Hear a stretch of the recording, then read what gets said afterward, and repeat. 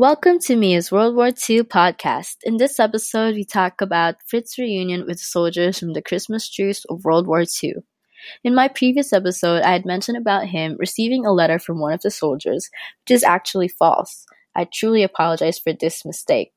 It was actually Fritz himself who had sought out for the soldiers instead of the other way around.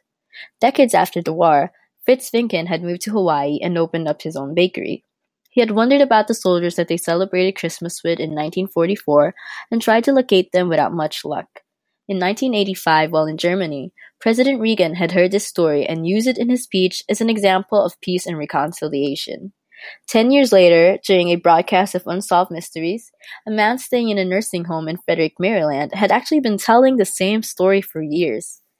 In January 1996, Fritz flew to this nursing home and met Ralph Blank, one of the American soldiers during that Christmas night who had actually kept the map and compass that the German soldiers gave him and his friends. Ralph told Fritz that his mother had saved his life. Meanwhile, for Fritz, meeting Ralph once again was one of the most memorable things he'd experienced in his life.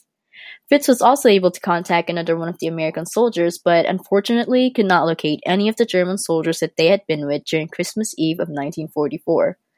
Fritz passed away in December 2002, 58 years after that heartwarming and memorable Christmas truce of World War II.